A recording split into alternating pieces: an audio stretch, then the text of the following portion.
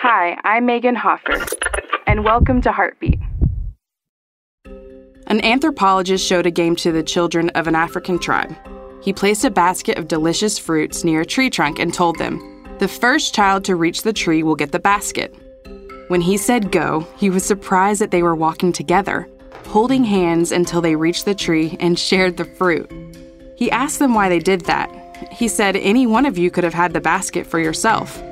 They answered with one word, Ubuntu.